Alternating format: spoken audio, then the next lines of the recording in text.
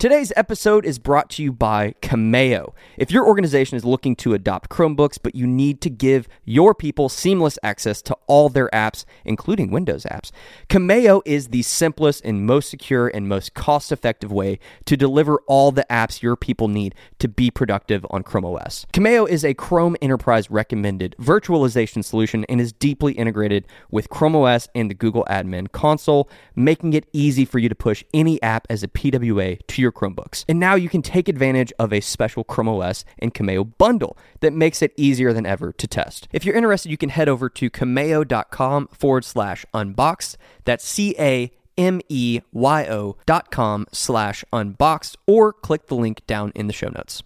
This episode is brought to you by the official coffee of the Chromecast podcast, Fresh Roasted Coffee, who we've partnered with to make a special edition Chrome Unboxed anniversary blend. Here at Chrome Unboxed, we're not just nerdy about Chromebooks, we're also coffee snobs. And look, we wasted a lot of time hand roasting coffee before we found Fresh Roasted Coffee, and we haven't looked back since. This coffee is roasted fresh to order, immediately packaged, nitrogen flushed, and shipped directly to your door. And although we can't officially say that this Chrome Unboxed edition tastes any better than the normal anniversary blend, that is the word around town. But don't just take our word for it. Pick up a bag for yourself and let us know what you think. You can grab a bag over at chromeunboxed.com/coffee.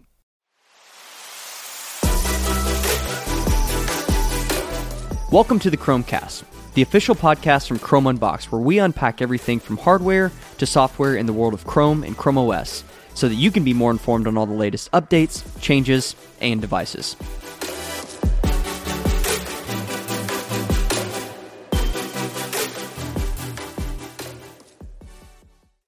This podcast is brought to you by NordVPN. We recommend the service, and we use NordVPN because they keep your browsing secure and private on any device. Whether you're using a Chromebook, an Android device, a Mac, an iPhone, or a Windows device, NordVPN is going to protect your browsing. They also have 24/7 customer support in case you ever have any issues, and they offer a risk-free 30-day money-back guarantee. So if you want to learn more and maybe give it a try, head over to chromeunboxed.com/Nord, N-O-R-D. This episode of the Chromecast is also brought to you by our very awesome Patreon community. If you'd like to learn about how you can get exclusive extras, an ad-free website experience, access to our private Discord server, and much more, just head over to patreon.com/Chrome Unboxed. What's up, everyone, and welcome back to another episode of the Chromecast. My name is Joe Humphrey, and I am joined today by Gabriel Bringers. Good morning. He wasn't sure which way to go there. I know. I think he was trying to trick me. Robbie Payne, yeah. Hey, what's up, guys? It was the suspense. I was building the suspense. Just thought maybe he forgot who we were. I don't even know these guys that I podcast with. I'm here with a couple other guys that were in the office when I got here this morning. I gotta say, I'm looking at Twitter real quick. You know, just scrolling through here. Is it working again? Yeah, Twitter is not dead. And I like the little image I made for the trash can. It popped up again. I was like, because I was legit. I was going to make a new one, and then I was like, well, I'm trying to get this article out pretty quick, and then I saw yours from the original article. I was like, that looks really good. I mean, I'm taking this. I made this. You made this. So the trash can I has. made this. I didn't read your article this morning. Trash can show. Is it there? I didn't either. It's just one of those days, guys. I've watched. No, I'll get back to that. Go ahead. Yeah, it's in Canary, it's behind a flag, and it's in the hidden files. But there is a trash can in the My Files folder. If you delete a file, it is no longer permanently gone. I demand a trash can icon. Yeah, on your desktop. No, I want it in the folders. Okay. In my volumes there. One step at a time. Yeah, Robbie. right now it's a folder under My Files, so it's just treated like a folder. There's verbiage around a restore option, so it'll be more like an actual recycling bin where you restore it, and it will go back to wherever its original home was. From whence it came. Because there's going to be a trash can in the user shared folder, the Linux user shared folder. I found that this morning.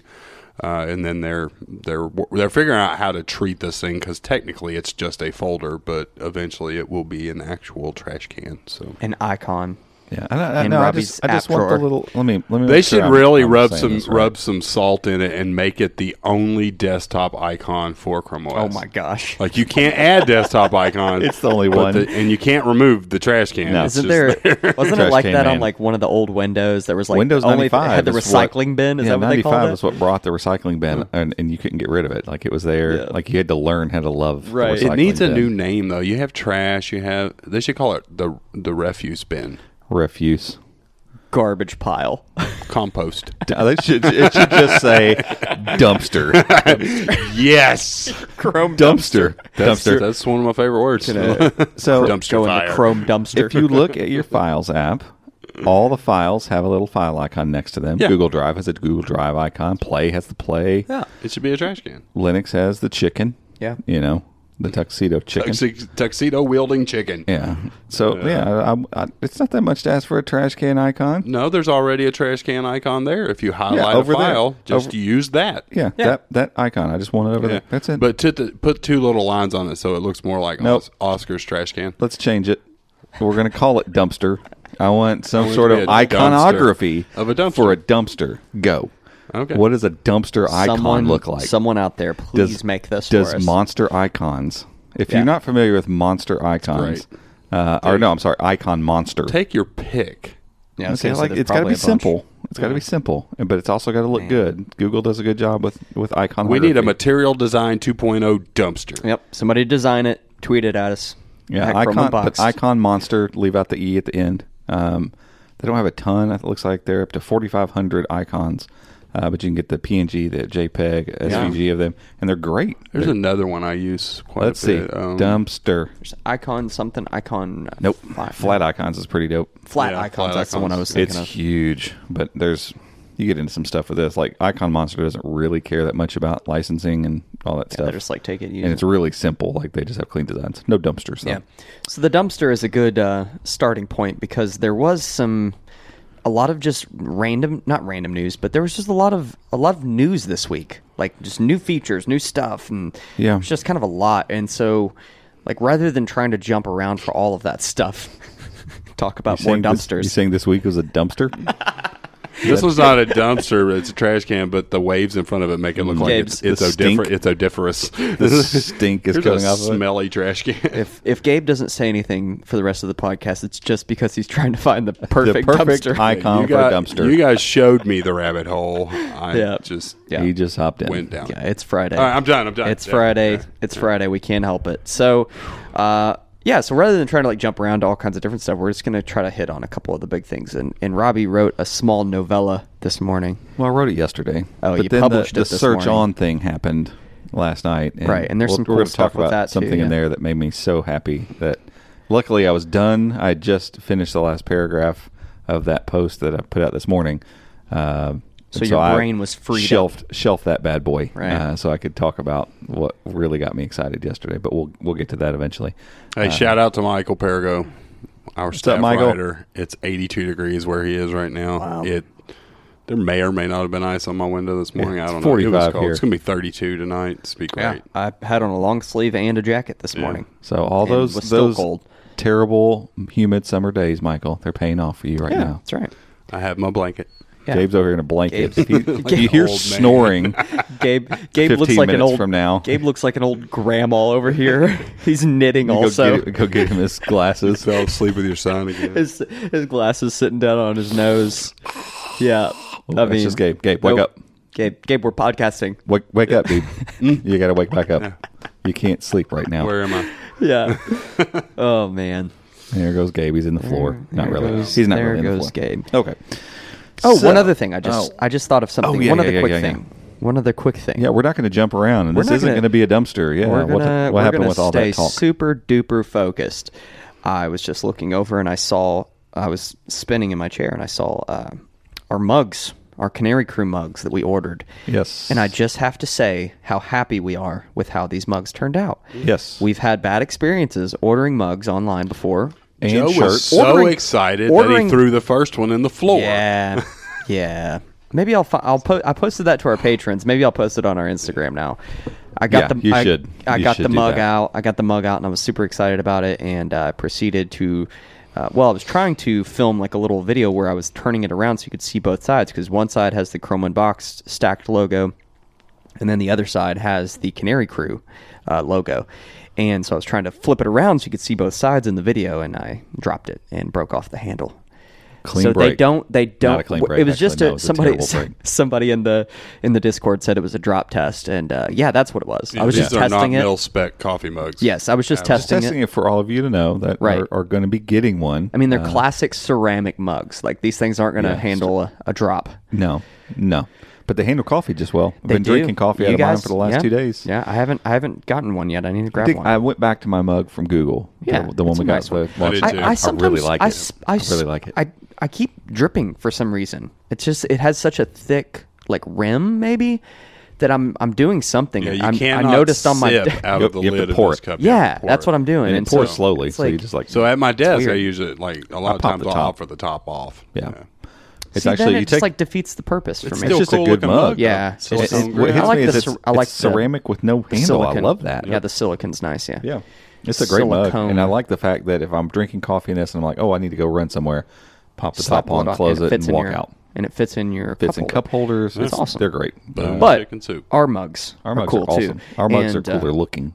Yeah, we've found a good vendor to get these printed through, and the colors are accurate. The imprint is nice and clear. Super stoked on those. So anybody that signed up for the Canary Crew through the month of September, we're going to be shipping these out, and we also have one other little thing that we're going to throw in there that we teased. Yeah. I think everyone knows what it is. I think I said it was. Yeah. Did I say it was a mock-up? I don't Did remember. you, yeah, I think you put the sticker I think out I there. did. I don't Or remember. the I picture. just said it. There you go. Yeah, they're stickers. They're dope.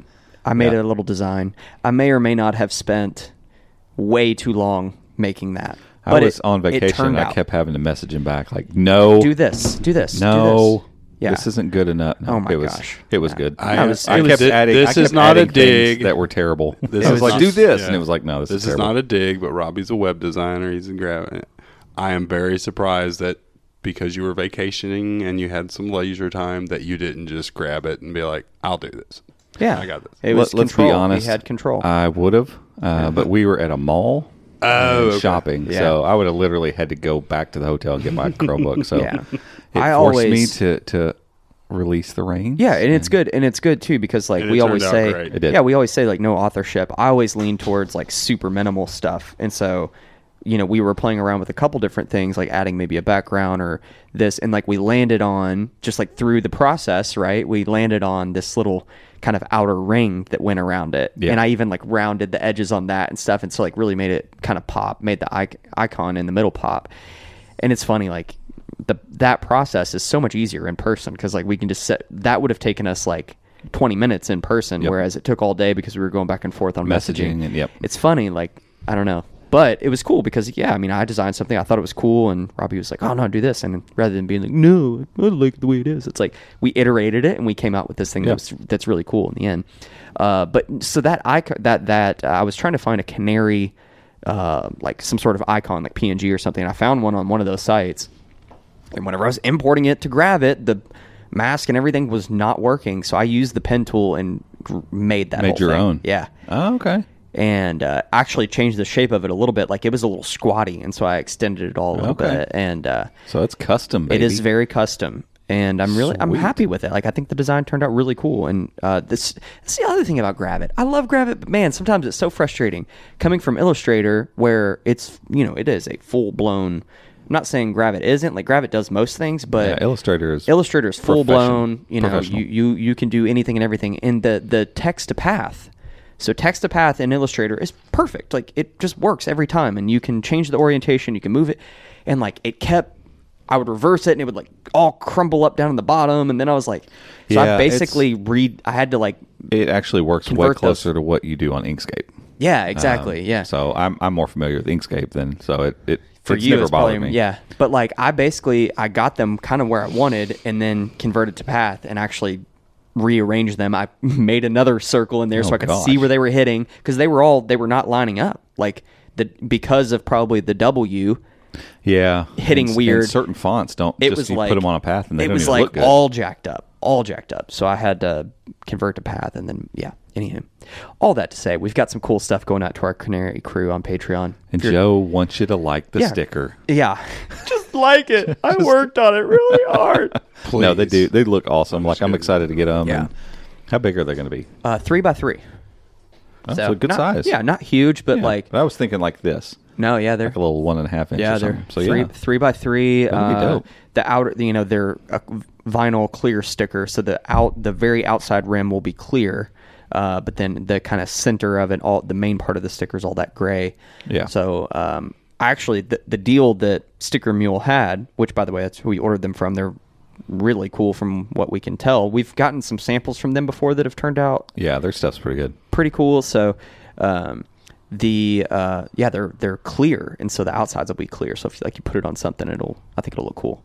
But yeah, go check it out. I think I've posted most of the stuff into the main feed on Patreon. If you're a patron, go check it out. If you're interested in any of this stuff, go check out our Patreon. Patreon.com/ChromaBoxed. Yeah.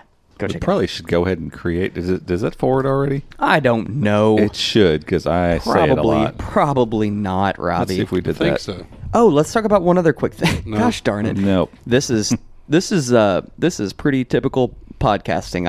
I forget everything I said at the beginning when I said we weren't going to jump around.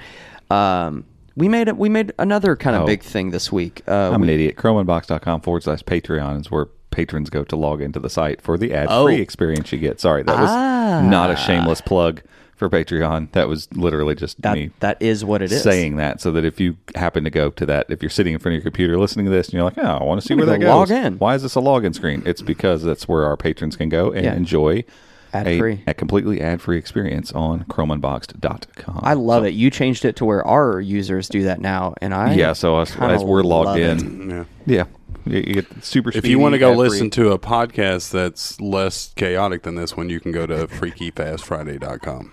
There you go. Just saying. So where you will find all of our other podcasts. Oh yeah. Does it redirect? Is that what you did? Yeah, nice. absolutely. Dope. That's perfect. For now, until we get the wheel up and running. With the wheel, wheel's gonna be we'll have the stoked wheel on the one wheel. side and then like the podcast feed on the other side. Yeah, we could Perfect. just take like the anchor feeds and drop them in there. The player. Yeah, That'd be for dope. sure. Yep. So one other thing that we did this week that was pretty cool. You all have probably heard us on this podcast talk about Gaming Unboxed and what we did there and how we had spun up this new site, and we were super excited about it because of, it was something new. We were trying something different. To be perfectly honest, like the main reason we were super excited about that was because it allowed us to work with Michael. Yeah, that was a huge factor. Had that not been in cards, we probably wouldn't have done it. Right. No. We just wouldn't have had the bandwidth even to think about it. Right. So we spun that site up, and Michael was writing for it. And as you all know, and as we mentioned a second ago, Michael has now since joined the full kind of Chrome Unboxed team and is writing for us full time. And so Gaming Unboxed was kind of there. It was doing its thing, but it didn't really quite make sense anymore. And so we've actually rolled all of that content over into Chrome Unboxed. All of those posts that we wrote are now on Chrome Unboxed. If you go to ChromeUnboxed.com now, there's a gaming tab up top. Yes, or Chrome Unboxed /gaming. And even better than that, the Gaming Unboxed social channels are still out there. Mm-hmm. We don't exactly know how or when we'll wind those down, but we'll wind them down slowly. We might just hold on to them for a little bit, but all of that content that's out there, any links that are out there, we have redirects in place so that if you click on anything that's Gaming Unboxed / fill in the blank, whatever Stadia is coming, it goes now to Chrome Unboxed / gaming or Stadia is coming. So all those links still work, all that stuff still flows. So the content is no different at all. And really what it's doing, I think for us as a group, is it's giving us this ability to create the niche that we're kind of lost trying to figure out with Gaming Unboxed. And I know we only did it for 3-4 months. But ultimately, when we first set out to do it, like I remember the night before thinking through all this stuff before I came in here to say, hey guys, what do you think about this? And in my mind, the entire thing really revolved around playing games on a mobile phone, maybe a tablet. Like maybe kind of Chromebooks, but really it was like phones. And that's what I kind of wanted it to be. In fact, like I pitched the original was like On the Go Gamer or something like that. Like I'd looked and like we could have gotten those URLs and then, you know, we just like we were talking about that logo or with the sticker, you know, we kind of started spitballing stuff. We talked through it and figured, hey, let's leverage our branding and all that kind of stuff. And so that's the direction we went with Gaming Unboxed.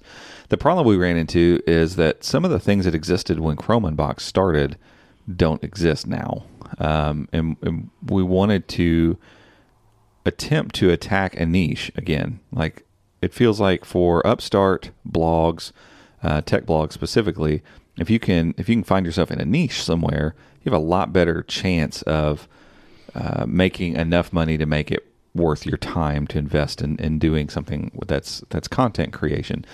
And so we kind of knew what our niche was going to be, but we didn't have any way to attack that niche. And so all of our stuff just went out, and it always felt lumped into these other. There's massive gaming sites out there. I mean, right, and that's the thing. IGN, and God, I mean, you just go on Polygon, one after another. And that was the thing with Chrome Unboxed is that the audience for Chrome OS related stuff was big enough to sustain what we were doing.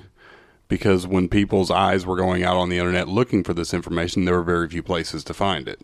That's if you go true. on Google and say, you know, let's say you're looking up information about Cyberpunk 2077, you're going to find stuff from every gaming site on the internet, every tech site on the Verge, every site in the world's covering this stuff. So trying to jump in feet first without a narrow scope of what kind of gaming you were going to cover, and it's just white noise, honestly, and an ability to somehow define it. I think that was the problem. Even if we had it defined, it was so impossible to let everyone else know that it was defined. It was so difficult. And like one of the things that existed when we started Chrome Unboxed that was beneficial was Google Plus. You had communities that were already built there. And I remember at the time when we started, there was like 40,000 people in the Chromebook community, and it grew to like 150,000 before Google Plus died off. And it was this great collection of people who wanted to know about a specific thing. And I guess you could say Facebook groups is starting to become that a little bit, but Facebook is so weird with the way, like Google Plus was just very straightforward. We could post stuff in there, and it wasn't trying to overdo a bunch of stuff, and it wasn't trying to sell ads. It wasn't doing any of that stuff. And so it was just this great place. And I always see maybe Reddit is another place where that is starting to become a thing. But there's no Reddit for, I don't know if there's a big community of Redditors that is just mobile gaming. And so we just had a difficulty defining all of that stuff. And it you know, to be blunt, the site just didn't take off. Mm-hmm. And granted, we gave it 3-4 months, but it was like, okay, if we're in this mode where we're ready to bring Michael on, if he's not writing for Gaming Unboxed, honestly, no one is. And, you know, that content, it needs focus. Like it needs some sort of like, we need to cut some stuff off and say, this is the only thing we're going to talk about. Yeah. How do we get that in front of people's eyes? Gaming on a Chromebook. Yeah. I mean, ultimately, if you talk to Michael and ask him about what he's most passionate about, it's Chromebook gaming. Like he wants to see gaming grow on a Chromebook. Like that's, we were like, hey, if we're talking about gaming on the go, well, that's Switch and that's, all these other things. He didn't want to talk about any of that stuff. We had one post on Gaming Unboxed about Switch. It was mainly Stadia, GeForce Now, and Android games. And so, Android games have a long way to go on Chromebooks still, obviously. Yeah. And part of what we need to talk about plays into that. But at the end of the day, gaming on Chromebooks is probably going to be pretty awesome in about 6 months from now. Yeah. It really is, and maybe that's what we talk about with this whole ARM thing. Yeah, that's a great transition. Kind of in this realm of how gaming is set to be really awesome on Chromebooks and on the new Chromecast, like on both of these platforms because of some things that are moving and happening and cloud gaming, man. And so, when we looked at all that, we just figured it's time to make this transition. So it wasn't like a forceful thing. It wasn't like, we didn't give it enough time or quitting it. Like this just allows us to focus it, bring it in house, and keep talking about the things that we're passionate about talking about.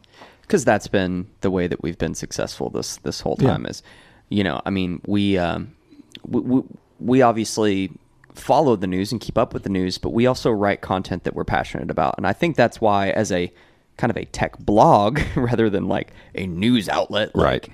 You know, I think people like that. I mean, as the world has transitioned, you know, people get their news from YouTubers and from all sorts of different places, you know, and from blogs, and, you know, they get information. They get the people that they, you know, trust and that they value the opinions of. They get their news from those people, and so people come to us and get that news. And so it was, yeah, like we got to keep writing about the stuff that we're passionate about. Michael's super passionate about Chromebook gaming, so he's also a game developer, and that's he uses what is it? Is it Unreal?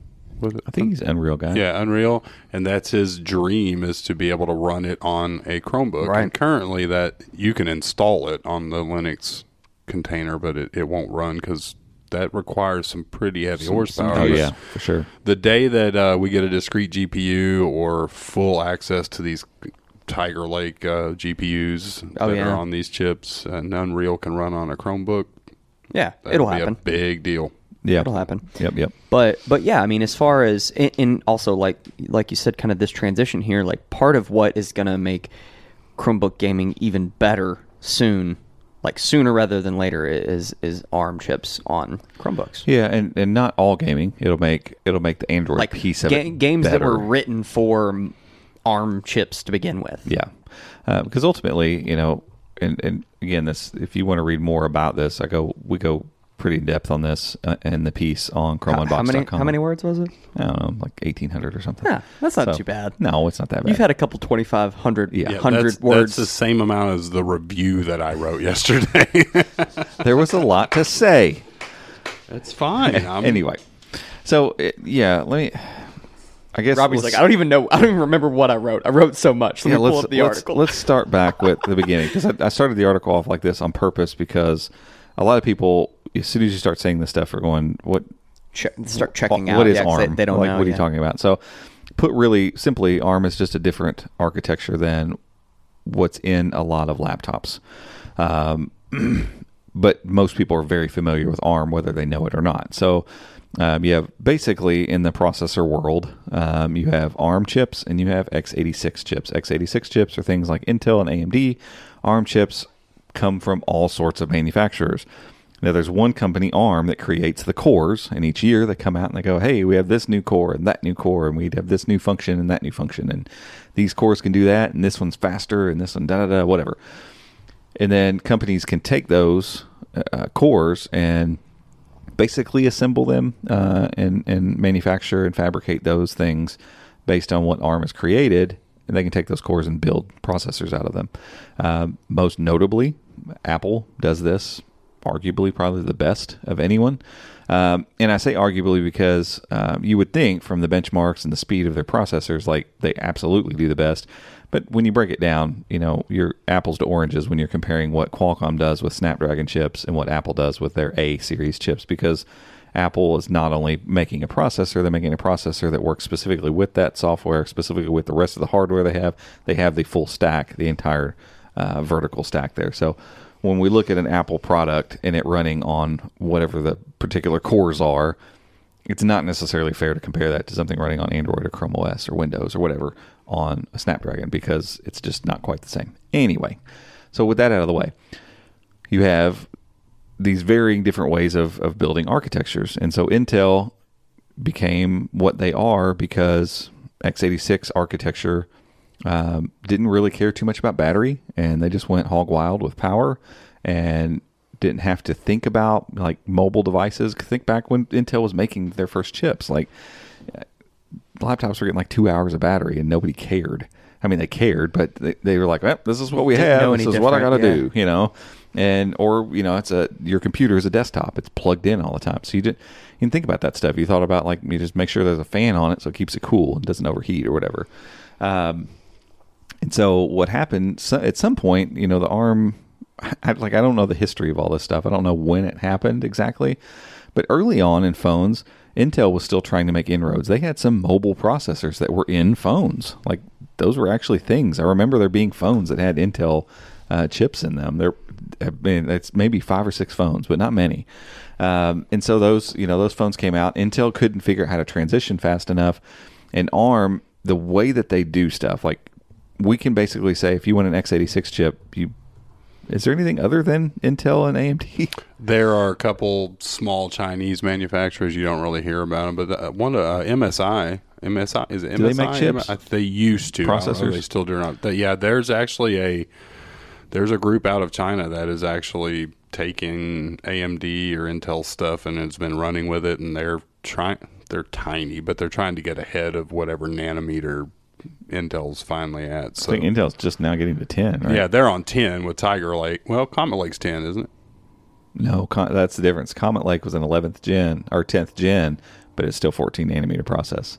So Ice Lake, I think, Ice Lake was supposed to be 10th 10 gen, 10 nanometer, yeah. but it was so jacked up. But AMD is at 7. Yeah. But yeah, as far as we're concerned as consumers in North America, it's AMD and Intel. Yeah, and mainly Intel when it comes to market share, and that's part of, like, we all grew up with Intel's marketing, doom doom doom doom, like you can hear that in the back of your head. Oh yeah, you could see the Intel logo. They were firmly entrenched. Like growing up, I honestly thought if you buy a processor, it has to be made by Intel. Like they're the only ones that make them. Like that, and you learn over time that was a lot of really good marketing, and persuasion and making connections with Microsoft, and then eventually making connections with Apple for MacBooks. And Intel was just in everything. And if it didn't have an Intel processor in it, you kind of looked at it with a side eye, like, because making processors is hard. Like it's not easy work. You have to have a lot of fabrication equipment. You have to have a lot of people who are very smart and intelligent, and teams of people. Like it's not simple work, and so it's not easy. I mean, Google doesn't make. They make like the neural core and those are ARM-based chips as well. So same idea. You go to ARM and you get the cores you need and slap them together to do something you want. That's a gross understatement of how difficult it is to make chips. By That's the way. all you do. grab some cores, slap them together. Slap them in. We need to throw it in. We need to Done. have Pete on here again, and he can. I know that's not his area of expertise, But he's for worked at a Intel lot of the for projects 20 he's years. done. I bet he has a pretty good grasp of how architectures work and how they make these dies. Yeah, I bet he could glaze my eyes over in about Guaranteed. 2 minutes. The He'll be man like, is smart. you lost me, Pete. Because I'm more of the grab cores and slap them in kind of guy. I like the general overarching understanding. I don't need the bits and pieces most times. So, with that in mind, ARM takes a different approach, and there are tons of people who make ARM chips. Tons of them.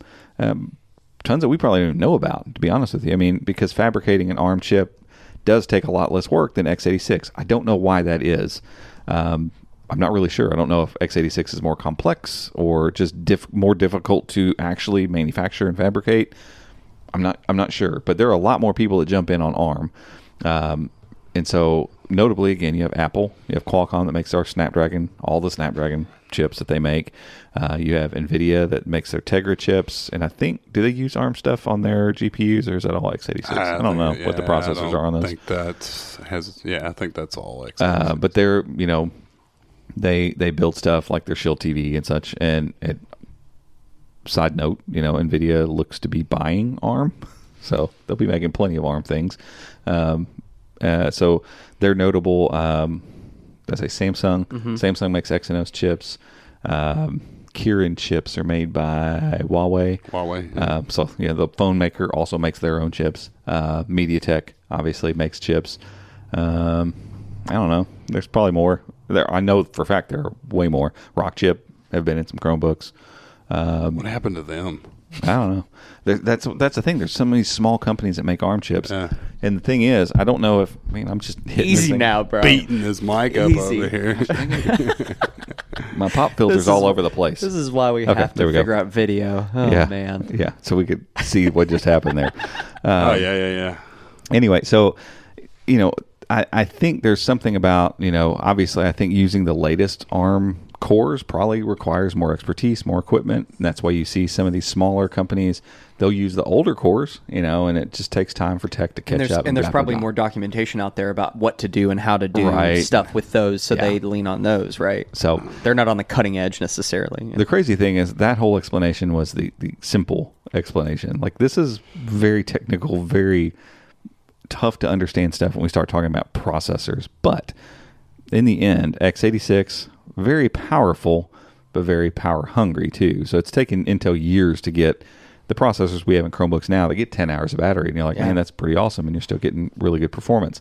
Yeah, like the Core M's and stuff that they're putting in. Well, I mean, this thing's got a Core i5. It needs fans, right? So thermal cooling is not a good thing for Intel. It's never going to be, I don't think. x86 as an architecture just struggles with it. But they're relatively thin and light. But you got to think, you got to deal with fans, you got to deal with thermals, all that kind of stuff. And Intel chips are expensive. That's not to say that ARM chips aren't expensive. The Snapdragon chips are getting up there in price, and I'm sure if Apple sold their chips, they wouldn't be cheap. They're cheap for Apple because Apple makes them for themselves, and Samsung's and blah blah blah. Like the high end ARM chips are getting to the point where they're not cheap anymore. But there's a wide variety of people who make them, and there's a wide variety of good ones. So, and more competition is always going to drive price down. So it's not just two guys making it; it's a whole slew of people making it, and whoever gets to the finish line first is, it's just better competition. And ARM chips, again, you're familiar with them if you have a phone, if you have a tablet. They're in all of these things. You've been using an ARM chip for a long time. It is the dominant mobile CPU architecture. And so what's happening right now, though, is in the time that it's taken Intel to figure out how to just cool its jets enough that they can get decent battery life with relatively thin laptops, you've also had ARM getting way more powerful. Yeah.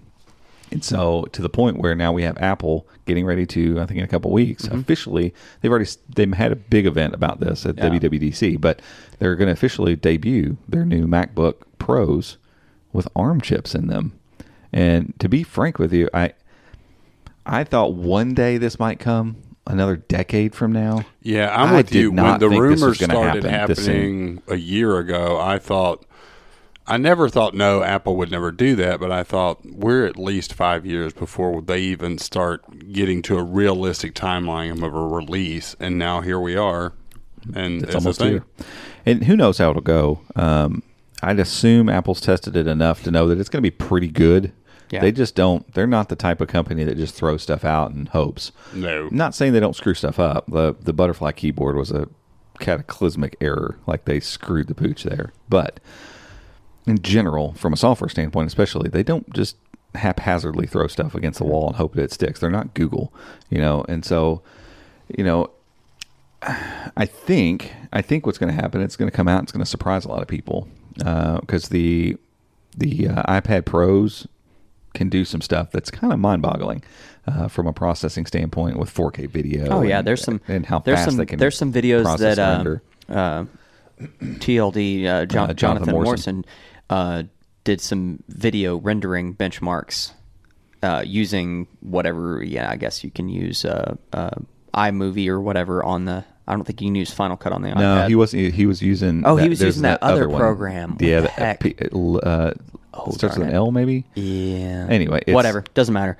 But the rendering time on iPad. He was doing 4K rendering, and it was like very impressive. Yeah, and so again, it has to do with hardware, software, processor integration. So Apple has that, and where they don't have it, so third-party software. They've provided what they're saying is a great emulator. That's the part I think might not be as great as they're touting. It probably won't be. Emulation is emulation. I mean, you're basically taking a program and then virtually converting it to something else and throwing out. It's a lot of work on the processor. But for general tasks, it'll work. And Apple has the way of basically bending developers to their will. So developers who want stuff on MacBooks are just going to have to figure out how to get it coded. And they've apparently created some pretty clear ways for, hey, if you've written your app for this and you want to make it work on ARM, because again, these are two different architectures. It's not like plug and play. We can just swap them out. Like, it's different ways of going about computing. And they both have their pros and cons, but the developers are going to have to move through those tools and get their stuff over to make it work on these Apple chips.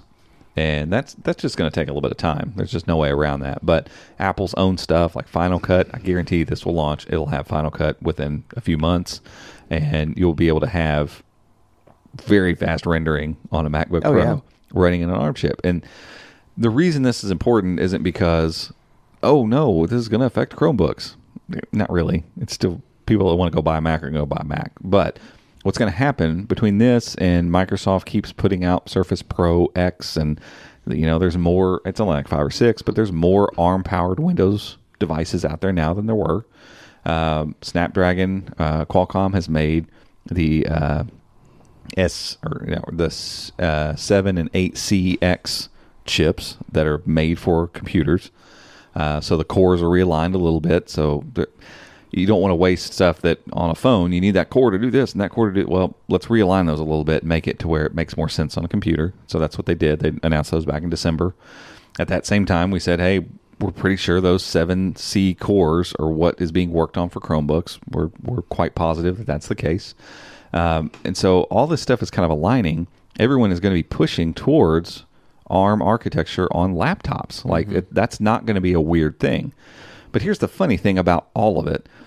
At the end of the day, most consumers are going to take all the crap I just said, and they're going to forget about it in about 30 minutes. And they're going to walk into a Best Buy, or they're going to go to Walmart, or they're going to go online or to Amazon or whatever, and they're going to go buy a laptop, or they're going to go buy a Chromebook. And they're not going to spend a whole lot of time deciding whether or not they want an x86 or an ARM-based Chromebook. No one cares. They don't. Seriously. They really don't. Like, people like us care. Maybe people like you listening to this podcast, you probably care. Hardcore gamers care, developers, people that need, they need a GPU and they need it to work in tandem with whatever processor. Right. People that are going to buy a laptop to have at home or to send their kid off to school with do not care and probably don't even know what kind of processor. They see Intel and they're like, cool. Oh, well, that's 9th gen, so it must be good. Okay, give me that. Yeah, and that means almost nothing these days. Like if it says 10th gen, it could be anything from a Core i7 down to a Pentium Gold. Even lower than that. They have the N4, is the 10th gen 4000? Whatever. I think that's 10th gen. But, that's a wide range of processors. And so it tells me people don't care that much about getting those details. And they're really not going to care whether it's x86 or ARM. No. Most people don't care. They're not going to care to know.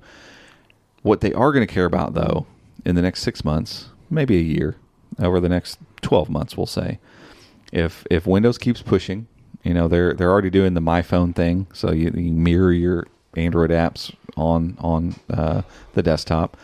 They obviously are going to keep working better with mobile apps because they've got the Surface Duo out now. They've got 2 versions of the Surface Pro X out now, which runs completely on Snapdragon 8CX chips. You've got Apple that clearly going to run iOS and iPad apps on Mac OS because it's an ARM processor. It's the same processors they're putting in their phones and their tablets are now in their computers. So now you're going to create the expectation in the greater market as a whole, because Chromebooks have been doing this, isn't new, of being able to run those mobile apps on your device. I've even talked to some younger people who use Chromebooks in schools and stuff, and when they're told they can't open up that particular app that they're used to on their phone, on their computer, it's like boggling. Like, I don't understand. What do you mean I can't open that up? Why isn't it here? Why can't I just install it and use it? And that's crazy to me because I'm like, you have no idea of the work that it took to get mobile apps over onto, and they were a separate thing, and now it's it's bizarro, but it's already becoming the expectation. All your settings carrying over and all your normal profile stuff, all just working, And this is going to be the expectation. It's no longer going to be, oh, my mobile apps sit on my phone over here and my laptop does my laptop stuff. Like, Apple is going to begin creating the expectation that iPhone app that I have here, I can open it up over here too. And they don't own a huge percentage of the laptop market. So to say that they'll create a trend that everybody's going to expect isn't true, because there's probably things that MacBooks do right now that MacBook users love. I don't know about. I'm not a MacBook user, so I don't, whatever, right. That they've maybe been doing for 5 years, that they're not going to create trends in the laptop space. MacBooks, other than the way they look, maybe, they don't really push trends too much in that direction from a software standpoint. Windows does, though. And Windows is always going to be trying to stay in step with what Mac OS offers from a usability standpoint. And so if people start saying, hey, why doesn't my Windows app, my Windows device run those things? Yeah. Well, guess what? I need my apps here. I need my apps here. An 8CX processor in a Windows device, if they're doing that My Android app thing, they're just one step away from just being able to put Android apps on theirs too. And I mean, they keep integrating more and more with Android. I don't know that they won't eventually just run Android apps. They have multiple Android emulators already. I mean, the way the companies have been getting along, there's no reason for it. It benefits everyone. Most of all, apart from the user, it benefits the developers. It allows them to have one continuous ecosystem to develop their apps for. And that's why I was just thinking of is that what we were talking about, consumers don't care how it works. And we've talked about this from a Chrome OS standpoint for years. Most users don't really care what type of app they're using on their Chromebook, whether it's a web app or an Android app or whatever it is. All they care is it easy to get? Can I click it and open it and it works the way it should be? I don't care what's going on in the background. And if tomorrow someone announced a new Chromebook and said, hey, we've partnered with Apple and we now have a full-blown version of Final Cut running on a Chromebook. No, apart from us, no one cares how that's working. Nope. All they know is they now have a Chromebook and it can run Final Cut. Right. Great. What's it matter? It doesn't matter. It's all about the feature and the benefit. The how and the why and all of that make no difference whatsoever. Right. And so bringing all that back into perspective, it's not so much that, this is a cool techie trick that's happening. It comes down to expectation, like what Gabe was saying. Like there's a consumer expectation on what this thing is going to be able to deliver. And at the end of the day, if the expectation becomes greater that mobile apps on desktops are not just expected, but demanded, then Chromebooks need to stay in step with those expectations. And the cool part is Chrome OS and ARM chips go way back. Like this isn't new ground for Chrome OS at all. Like the first Chromebook I bought was an ARM powered Chromebook. It was the Samsung Series 3. It was some ratty little Samsung chip, I think, that was in that thing. Exynos, wasn't it? Pretty and then they did another Exynos in the Chromebook 2. And then like NVIDIA did Tegra K1 in the Acer Chromebook 13. There's been some Rock chip stuff, notably the Samsung Chromebook Plus that was OP1. I feel like they labeled it OP1 as a Rock chip processor. It notably for us, that was one of those like staple devices that kind of helped us get started. And so that was an early ARM chip. Both of the Flippy Asuses, the 101s. The Flippy Asus. Those were both ARM chips. We need more of those.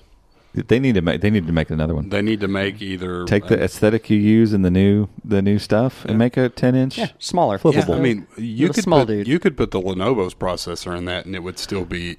I have bets that either one of the new MediaTek ones coming out, which we're going to get to this in just a second, and like I said just a minute ago, that the SC. Just a second, just a moment. Just let me say one other. Let me get to this. Hold on. Snapdragon 7C chip that we know is coming in some Chromebooks. I think we're tracking like 5 of them. I have my bets that one of those two, like Asus, has got to get in on this. Like we're seeing tons of them that, they're just pretty standard panels and convertible Chromebooks. We're tracking one that's a tablet, but ultimately, I feel like one of those has to be the Flip C100, the 101, so 102. Bring it on, Flip 10 C102. Yeah. Let's see it, because it was the first convertible Chromebook, and it was around before Chromebooks had tablet mode. Barely had touch support, and Asus was like, screw it, we're making a convertible. There was nothing like that at the time. And it was a great little Chromebook. I love that little dude. Yeah. I'd love to see them remake that 16 by 10 panel on that thing too. Mm-hmm. Oh yeah, way ahead of its time. Just awesome little dude. We should get one of those. Find one. Yeah, and just have it. Like it's one of those ones I'd like to have around. Yeah. Anywho, so with all of this stuff, like we go back through, and there's more I didn't even mention. The R13, Acer R13. Yeah. That was one of the first MediaTek chips. That was the first MediaTek Chromebook. They led the way for the kind of the next generation of ARM devices. Yep. So MediaTek was a thing for a little bit. Now we've got the newer MediaTek in the most notable ARM-powered Chromebook probably to date in the Duet. People love the Duet. Mm-hmm. And I love the Duet, but the Duet is slow. And this is where we're at with Chromebooks and ARM chips. We've always had the leftover pieces with Chromebooks because manufacturers are going, we have a whole bin of those old chips. what if we put a board on that and we made a Chromebook out of it and we sold it for cheap? And it's fast enough. It'll boot and it'll run. That our thing that we have in the window in there that we keep on analytics all the time. That's the oldest 3288. That's what was in the Flip 100, the original Flip. Super also, that slow. is also what's in a Chrome bit. Yes, Chrome bits. So that's how powerful that is. There's ARM stuff around, so it's not like that's the advantage Google has here. They're not trying to figure it out. Apple is still, until they've proven themselves, they're still in the trying to figure it out stage. Windows is way in the trying to figure it out stage. It's still kind of a mess. Chromebook's fine. Prime position. Yeah. We're good. Google's over here like, no, we're Give fine. us the new chips. We were written from the beginning to run on both of these architectures. Chrome OS is fine on x86 or ARM. Doesn't matter. The benefit is we run apps, Android apps, natively on Chrome OS. So obviously, ARM chips tend to do better with Android apps. They still do. We'd love to see it get better on x86, but there's still issues. It feels like the x86 chips are just forcing their way to good performance on Android versus something like the Duet that struggles with, basic web browsing and some of the basic tasks of Chrome OS that Intel chips have no issue with. But then the minute you open up Call of Duty, it's like, wow, this slow chip is actually running this 3D game pretty darn well. And it's interesting to look at stuff like that because you've got crappy ARM chips that are only good at half of the equation. They're pretty good at running the Android app stuff, not great at Chrome OS. Well, all you need is just a little more power because we're not talking about like, oh, well, this is a mid-tier current-gen ARM chip. It's not even close to that. It was a mid-tier chip 5 years ago. Like, these are old ARM chips that are very, very underpowered, and they're getting by. But we're eventually going to be in the point in the next 6 months where we're getting legitimate ARM chips. Now, the 7C that we're tracking that's coming to Chrome OS isn't mind-bogglingly fast. It sits somewhere between the Pixel 4a, which is not a massive performer, but decent. It sits between the Pixel 4a and the Pixel 4a 5G. So the 730G Snapdragon and the 765G. It's kind of in the middle there. So comparable to maybe a 2-year-old flagship top-of-the-line ARM chip. So it's much better than a 5-year-old mid-range / crappy chip. So that's increased. That's good. We don't know what we're going to expect out of the ones because MediaTek has come out and just said, hey, our new 6-nanometer chip, and they're saying it's the 8195, will be out in Q1. Didn't they? Is that Q1 or first half of 2021? I can't remember.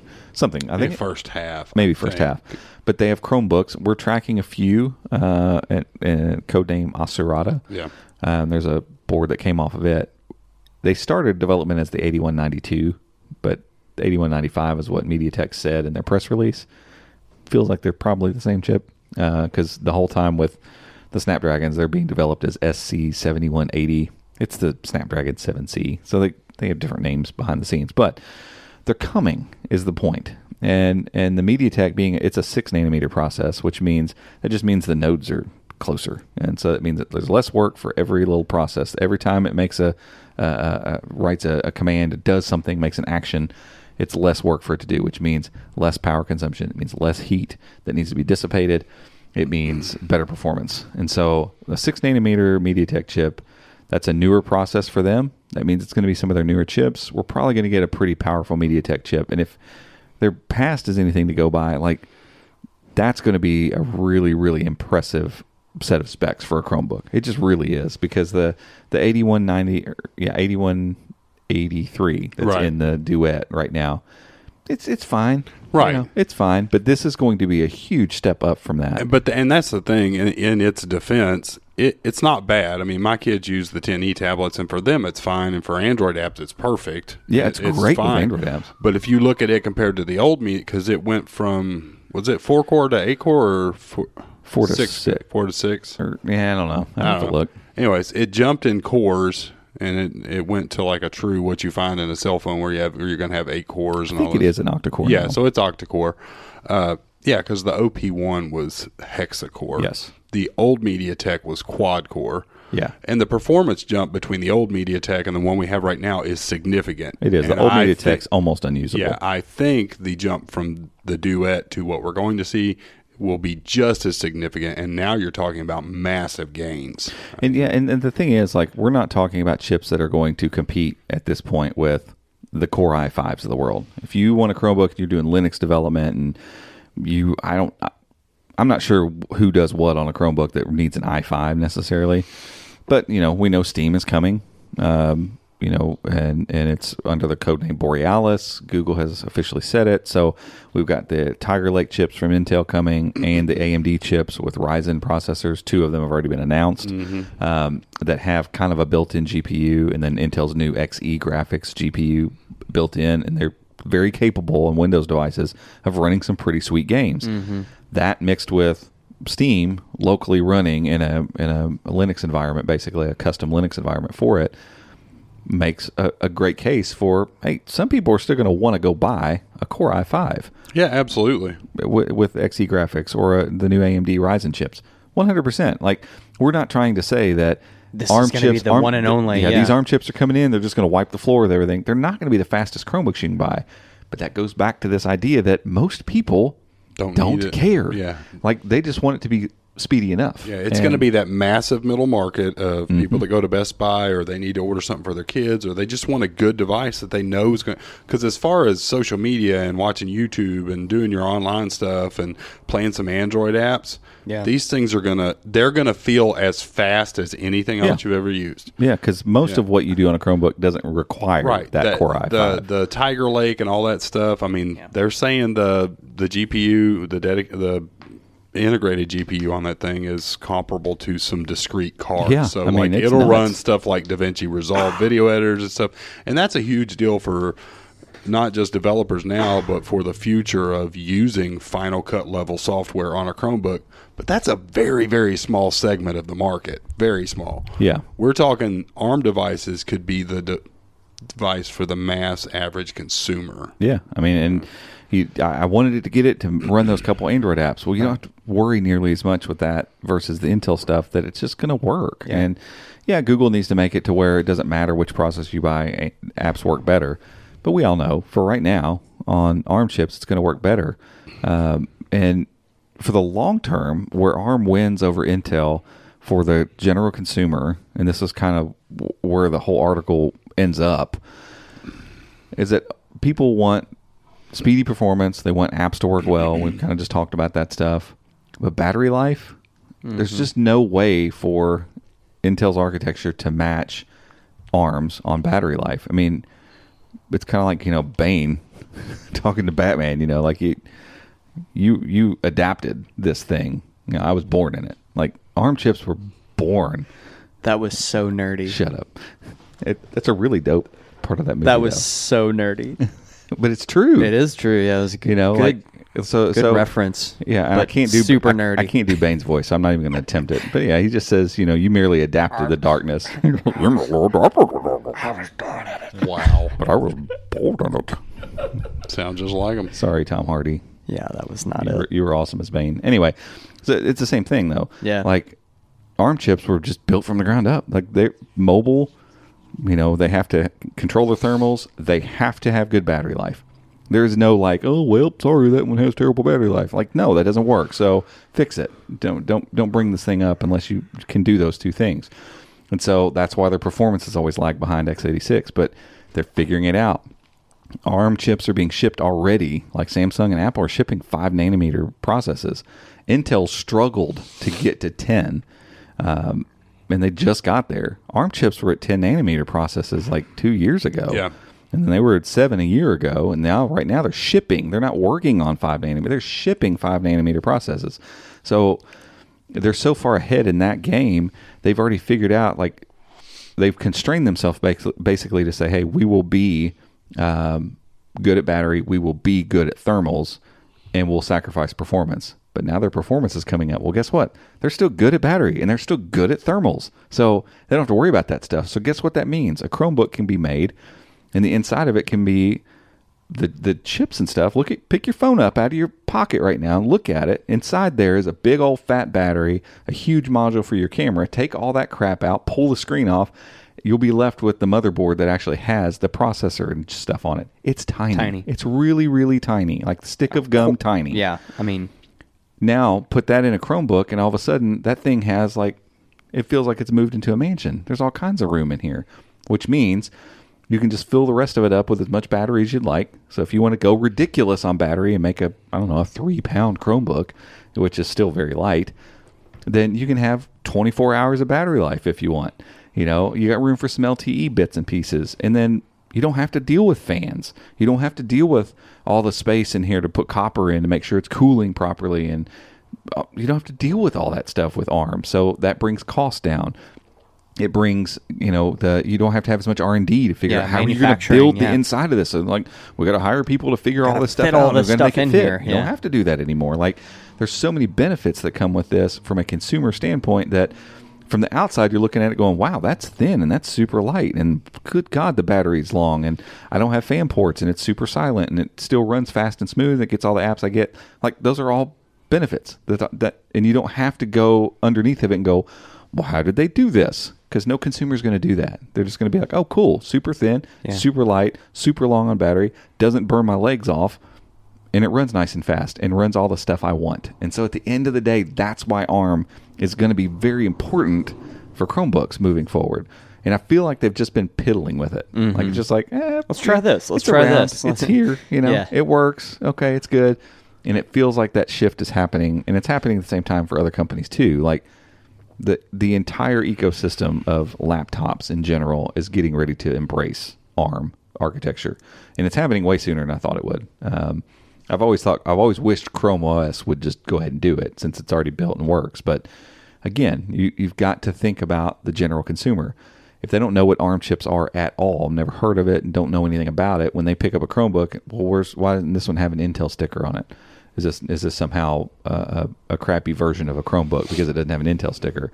As we start getting out of those mindsets and people start getting into the mindsets that, the chip inside anymore isn't that important. It's about your apps. It's about your content. Is it fast? Is it light? Does it, dissipate heat well? All that kind of stuff. Those are the things that ultimately people really care about. And we didn't even mention connectivity.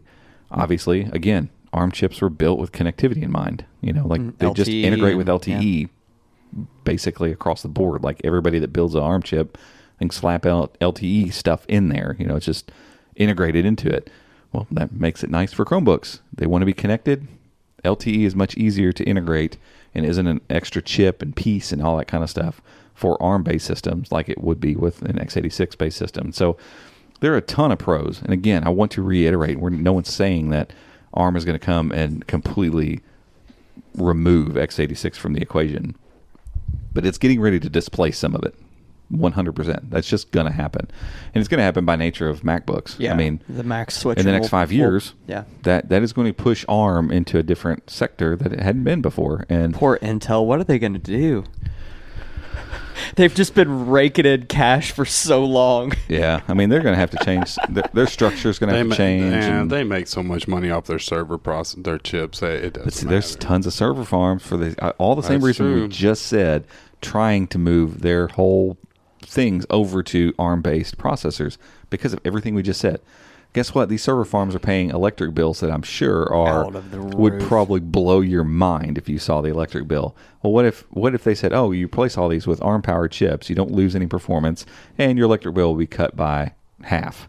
Oh, if not more. Yeah, probably more because it's not just running the servers, it's also running the fans that have to blow on the servers. That all of that comes down, all of that removes the space that you save. ARM is just I do feel like long term, much longer than just the next year, ARM is the way of the future from a processing standpoint. And we didn't even get into all the stuff about the fact that ARM is so much more flexible. We'll save that for another podcast, right? But it is. It's insanely more flexible. He's not saving it. He's going to tell you. So you just sit there and shut listen. Up. And I think we did a post about this. It's even why we get to see more stuff about what's happening with ARM Chromebook development than we do with Intel. Mm-hmm. Intel says, here's our chip. This is what it does. ARM allows developers to be like, hey, I want to use that core to do this thing. And it's so much more flexible too. So I do think ARM is the future. I really do. But I also am not saying that x86 is going anywhere anytime soon. And I'm not saying that This is It'll going to be be an a quick evolution. translation. Yeah, it'll be an evolution. It'll be. I agree with you though. I think as much as MacBooks don't have market share, they have like mind share. They have like, clout. People think that there's more MacBooks out in the world than there are because of the clout, right? And so if they're doing it, like even if people don't understand exactly the technology, like it'll push other companies, other manufacturers to. It's going to remove a lot of Intel mind share. Right. So people instead of like, well, is it a Core i5? It's not Intel. Doesn't matter. Oh, this is something else. This is better. You can do something else. Yeah, right. Now, it helps that Apple can say this is our chip. Yeah, we of built course. it. Oh, well, fine. If you built it, it's perfect. This is the A16 Bionic X XDR Super Mini. I do feel like super duper festo. Intel's going to have Super to mini. take a serious U-turn, though. It's not going to be like they're chasing, the next nanometer process, and they're behind AMD. They're both way behind ARM. But now they've done this whole chip stacking thing, which is kind of a cool concept. It just puts small cores inside of little cores. That way the small cores can be used when the big cores aren't needed. So that inherently solves some of the power issues. But it still feels like it's kind of a Band-Aid on a bullet. It's a bolted-on solution. Yeah, exactly. Eventually, that process is going to get refined to the point that it's no longer going to be competitive. They won't be able to continue to evolve it to keep up with what ARM is doing. I don't understand why Intel is so married to x86. It's not technically their technology to begin with. And what's funny, wouldn't you think it is? Yeah, right. In your brain, it is. Like that, it's theirs. They're I'm like, so married to it's it, yeah. not. No, it is an architecture. It's no different than ARM. Matter of fact, AMD was the first. AMD pioneered x86, yeah, and it's like Qualcomm doesn't own the ARM architecture. No. It's ARM. It's an architecture. It's a design technology, and why in the world? I understand it means ripping the guts out, but why? And maybe they are, but why not at least start pursuing something different than what you've been doing? Because obviously, 3 years of delays on 10 nanometers, Yeah. at least. Yeah. And you're just now getting to it. And hey, Tiger Lake's going to be great. XE graphics are going to be awesome, but it's also going to be crazy power hungry. And then what's next after that? Yeah. So Yeah. might be time for a change, Intel. Yeah, like I said, I don't know. They've been raking it in for so long that I'm sure they'll figure out something. So we remember when we were sitting down to. Oh, I remember you saying this. I didn't even say anything because I was just like, Yeah. you have no idea. Yeah, You have Robbie, no idea all we the just- things we that just- are in my brain We just right let now. Robbie loose on ARM, which I'm glad. I mean, that's you just published your article this morning, so I actually hadn't read it yet. So it was actually interesting, even just for me to hear some of this. So we didn't get to the search on stuff, but talk about your whistle feature at least. Let's talk about that and then wrap this up. Yeah. So the search on thing happened yesterday. You can go to the keyword and see all our stuff. We kind of covered down on most of it. One of the cooler things, AR is coming for AR and search. You get like bugs and animals and stuff. Like car manufacturers are going to start doing Yes, this. I am excited. I'm going to take my time writing this one because I have so much to say about it. And it's a lot of people are going to think it's a stupid little feature, but It'll be the. I future. think it's a huge deal, and there's a lot of reasons for that, not just because of the car business the way that it was or is, but because you have the car business being changed by stuff like Carvana and what's the other, Vroom? Or, yeah, Is that Vroom? even Tesla. I mean, Yeah, the way that but they just sell cars. The is- way you sell cars and products in general has changed so much, even pre-pandemic, but even more so now. This is a big deal, and it answers a lot of questions that a lot of consumers have that a lot of car salesmen don't have the answers to, or they aren't willing to give the answers to. And I may be honest, as someone who was a car salesman, going to a car lot to buy a car creates anxiety in me. Right. Because I know the tactics, I know the techniques, and I know what they're trying to do. And I understand at the end of the day, if they don't sell cars, they don't make money. But I know what I want. This is going to be complete transparency now. Yes, this was. Yeah. And to be able to casually ask questions and look at a vehicle in your own time, in your own atmosphere, In your without driveway. having hot commission breath on your neck. While you're trying to figure out what the dashboard's made out of. Yeah, exactly. So What is that? What is that? You have a sausage biscuit for breakfast? Hey, back up, bacon Yeah, boy. Exactly. But yeah, so they John Connie, you been drinking black. So they showed Gross. Volvo. It's a Drop new, in a car. It's a new. I don't even know if it's fully electric. It's called Recharge. It's the one they had in front of the Google booth last year. I think it's So it is fully electric. electric? Yeah. So it's not even out yet, but they were using it as the display one, and so like they're showing you like being able to pull it up in search and use your AR, Drop it in AR. see it in your driveway, Walk and around. Is it working? See the inside. It finally AR stopped working on my OnePlus 7 at some point, and it never worked on my 8 5G that I got from T-Mobile. It is now Are you working. getting a car? No, that's coming soon. Yeah, I was gonna but say, like the animals and stuff. So I Yeah. just thought I'd flip it up and look. And there's an alligator sitting beside Robbie right now. If you've never messed with this, It's seriously, fun. Yeah. we've got a couple articles. Just go to Chrome Unboxed and search AR. You'll see some of the stuff, and I've got lists compiled of things you can search for.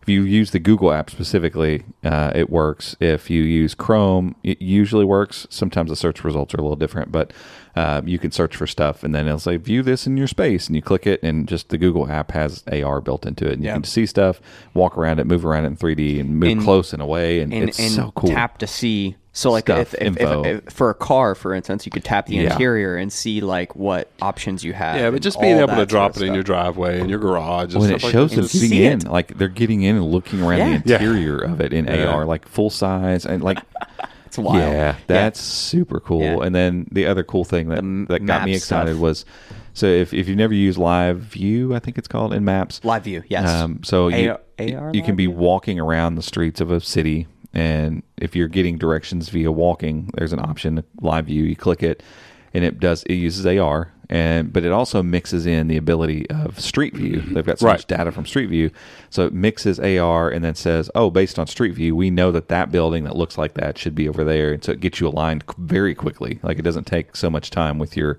gyro and all that stuff to figure out which way are you pointing or Which whatever. way is my dot It pointing? uses your camera. Yeah, and because if it's- you ever used the old method of just walking with Google Maps, sometimes you're like, there's no way to. If you're in a city you've never been in before, even if can you've get been, spun you're around. Head in New York. north. Yeah, you're in New York where we've been plenty of times, and you're like, okay, this arrow's pointing in that direction, but what direction is that direction? Right. It's like So- that. It's like that meme going around. It's like, hey, the guy told me to head north at like left or right at the Chick-fil-A. Okay, Right. That's what I needed to know. yeah, that's exactly true. And the new AR thing does work well because it uses photo recognition of buildings, your camera, and all that stuff. Yeah. And so if you've never used it, go walk somewhere and try it. It's really fun. You get an AR, big like balloon looking arrows, Yeah, and you telling you literally where to walk walk. up underneath them. And you can look up with your phone and look. Oh, And it's see it, right here. yeah. Oh, cool. I need to go that way. Now they're adding some basic business info right on the business door. So I mean, as you're looking around, you can be just kind of scanning with your phone, and you'll be able to see like on that door there's a dot, and it tells you the business name, and you touch it and it tells you the hours and how expensive it is and the reviews and the basic stuff you would want to know really quickly just walking by. And it's just one of those things. I think next time we travel, for instance, it will be really awesome once this rolls out. If you're walking down a place that's packed and you're just looking for something to eat or whatever, and to be able to just glance up and look and not have to stop and pull up Google Maps and know, am Search I here it, or am I yeah. at that next? Well, my dot keeps moving around. I don't know which block we're on. Like to be able to just look at it in real time and touch and go, yeah, that coffee shop looks great or whatever. That it's cool. That looks cool. But nothing was as cool as the fact that now Google Assistant can understand your whistles and hums, but mostly whistles. Robbie whistles so much. I He whistle all the subconsciously whistles. You'll be walking around whistling, and I'll be like, "What is that?" You'll be like, "What?" You didn't even know you were whistling. Yeah, it's just a thing. I just do it. It's a nervous habit, maybe. I don't know. Not really. I just have. There's always music going on in my head, and so that's the way I get it out. I don't hum, and so like so much so my kids whistle now a lot. And I'm like, wait, and they're not good whistling yet. Good at whistling yet, and so I'm just like, what are you just making sounds? But they hear me whistling, so that's just what kids do. So. There have been, I think SoundHound would let you hum tunes maybe before, but none of them ever picked up whistling. Like whistling just never worked. And I hated that because I could recreate some stuff pretty quickly whistling. And so if you would, hear a song or whatever, and I had it in my head, I always wished I could just whistle and it would pick it up. And now it does. And it works Yeah, really and well. so I picked it up honestly, not expecting it to maybe 50-50, something like that. Other than one very obscure song that's got not a well-defined melody. It's just kind of an ethereal type song. That one didn't pick up, but two more songs I did by the same artist. I think it's Madeon or I don't know how to pronounce. It's Madeon, but all one word. Not Madion. I don't know. Madian. Maybe we should look it up. Maybe I'll ask Google how to say it. Yeah. I can't ask it. I can't ask because I don't know how to say it. What am I supposed to say? How do I pronounce this thing I don't know how to pronounce? It's Anyway. similar to that one artist we've been listening to, Kupla. And every Kupla. time I ask Google to play has Kupla, it no idea. plays Coldplay or something, or it'll just pick some random artist and play it. I'm like, that's not what I wanted, but okay. Oh, look. He put on Twitter, yearly reminder how to pronounce my name. Madeon. Madeon. Okay. Madeon. Well, he didn't put any accents on there, though. That I doesn't like it. help me, guy. Madeon. Come on, Inflection on the M-A. Madion? Madeon. Madion. There we go. Madion. I wonder if it's M-A. Is M-A Ma or May? I don't know. You would think he'd put M-A-Y. Yeah. Anyway, Madion. That sounds weird, but he makes cool music. M-A-D-E-O-N. I like calling him Madeon. Made on, easier. a date. It's like a born on date. But anyway, he was able to pick some of that stuff up, some pop music, and literally just asking Google, what's this song? And once it starts listening, instead of having to go find speakers or whatever, just whistle the tune in and boom. Assuming you can, are a good enough whistle that you whistle tunes and can hit pitches. Like, it just picked them up one after another. I showed my kids last night. I'm like, this is amazing. Nobody else is as excited about this as I am, but I am super excited about this. I was think like, it's so oh, yeah, much that's fun. cool, but I can't whistle. And I can't even really That's hum that well. exactly what my wife said. She's like, well, what about people who can't whistle? I'm like, I'm not excited for other people. I'm excited about this one for me. Specifically, Robbie was on the phone, and she called. It was like 5 o'clock yesterday when we Oh, and they the started making fun of best. me. and Robbie's like, all excited, tell her, and Gabe and I can kind of hear. I could hear And her. she was like- she gave a pause. She Yeah, gave she like didn't the even- complimentary pause. It was like, oh, okay.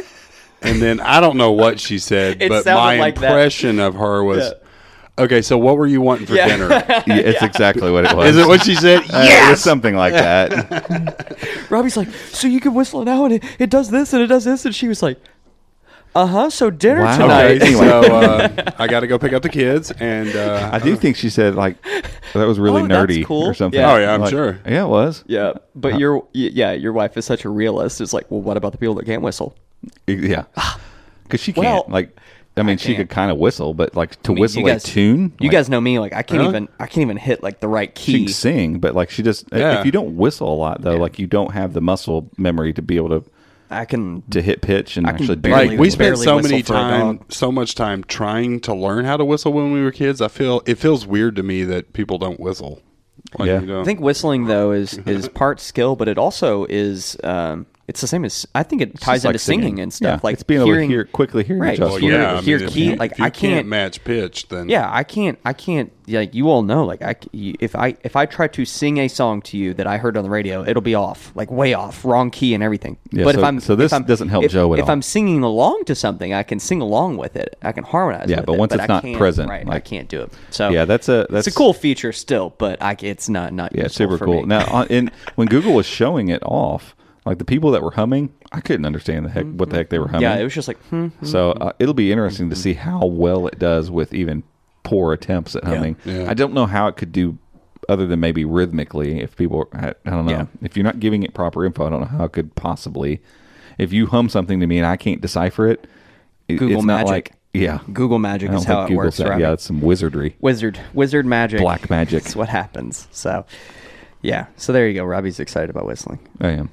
I'm always. And, As and always. they were both like, "Oh, great! So Yeah. you're going to be whistling all the time." I'm like, All the time. how is that any different Yeah. than every other day? true. And was It's a true. great point. Not. a great It's point. not different. That's It's how not it is. different at all. Well, folks, that's it for today. Thank you all so much for tuning in. Hope that you enjoyed today's episode. We're going to link everything like normal.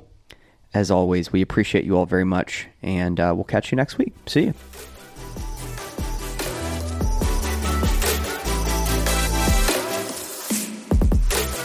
Hey guys, thanks for tuning in. You can find show notes over at chromeunboxed.com/podcast. And if you want to stay up to date with everything that's happening in the world of Chrome and Chrome OS, make sure to check out our website, chromeunboxed.com, and follow us on social media by searching for @ChromeUnboxed. Thanks again for listening, and we'll see you next time.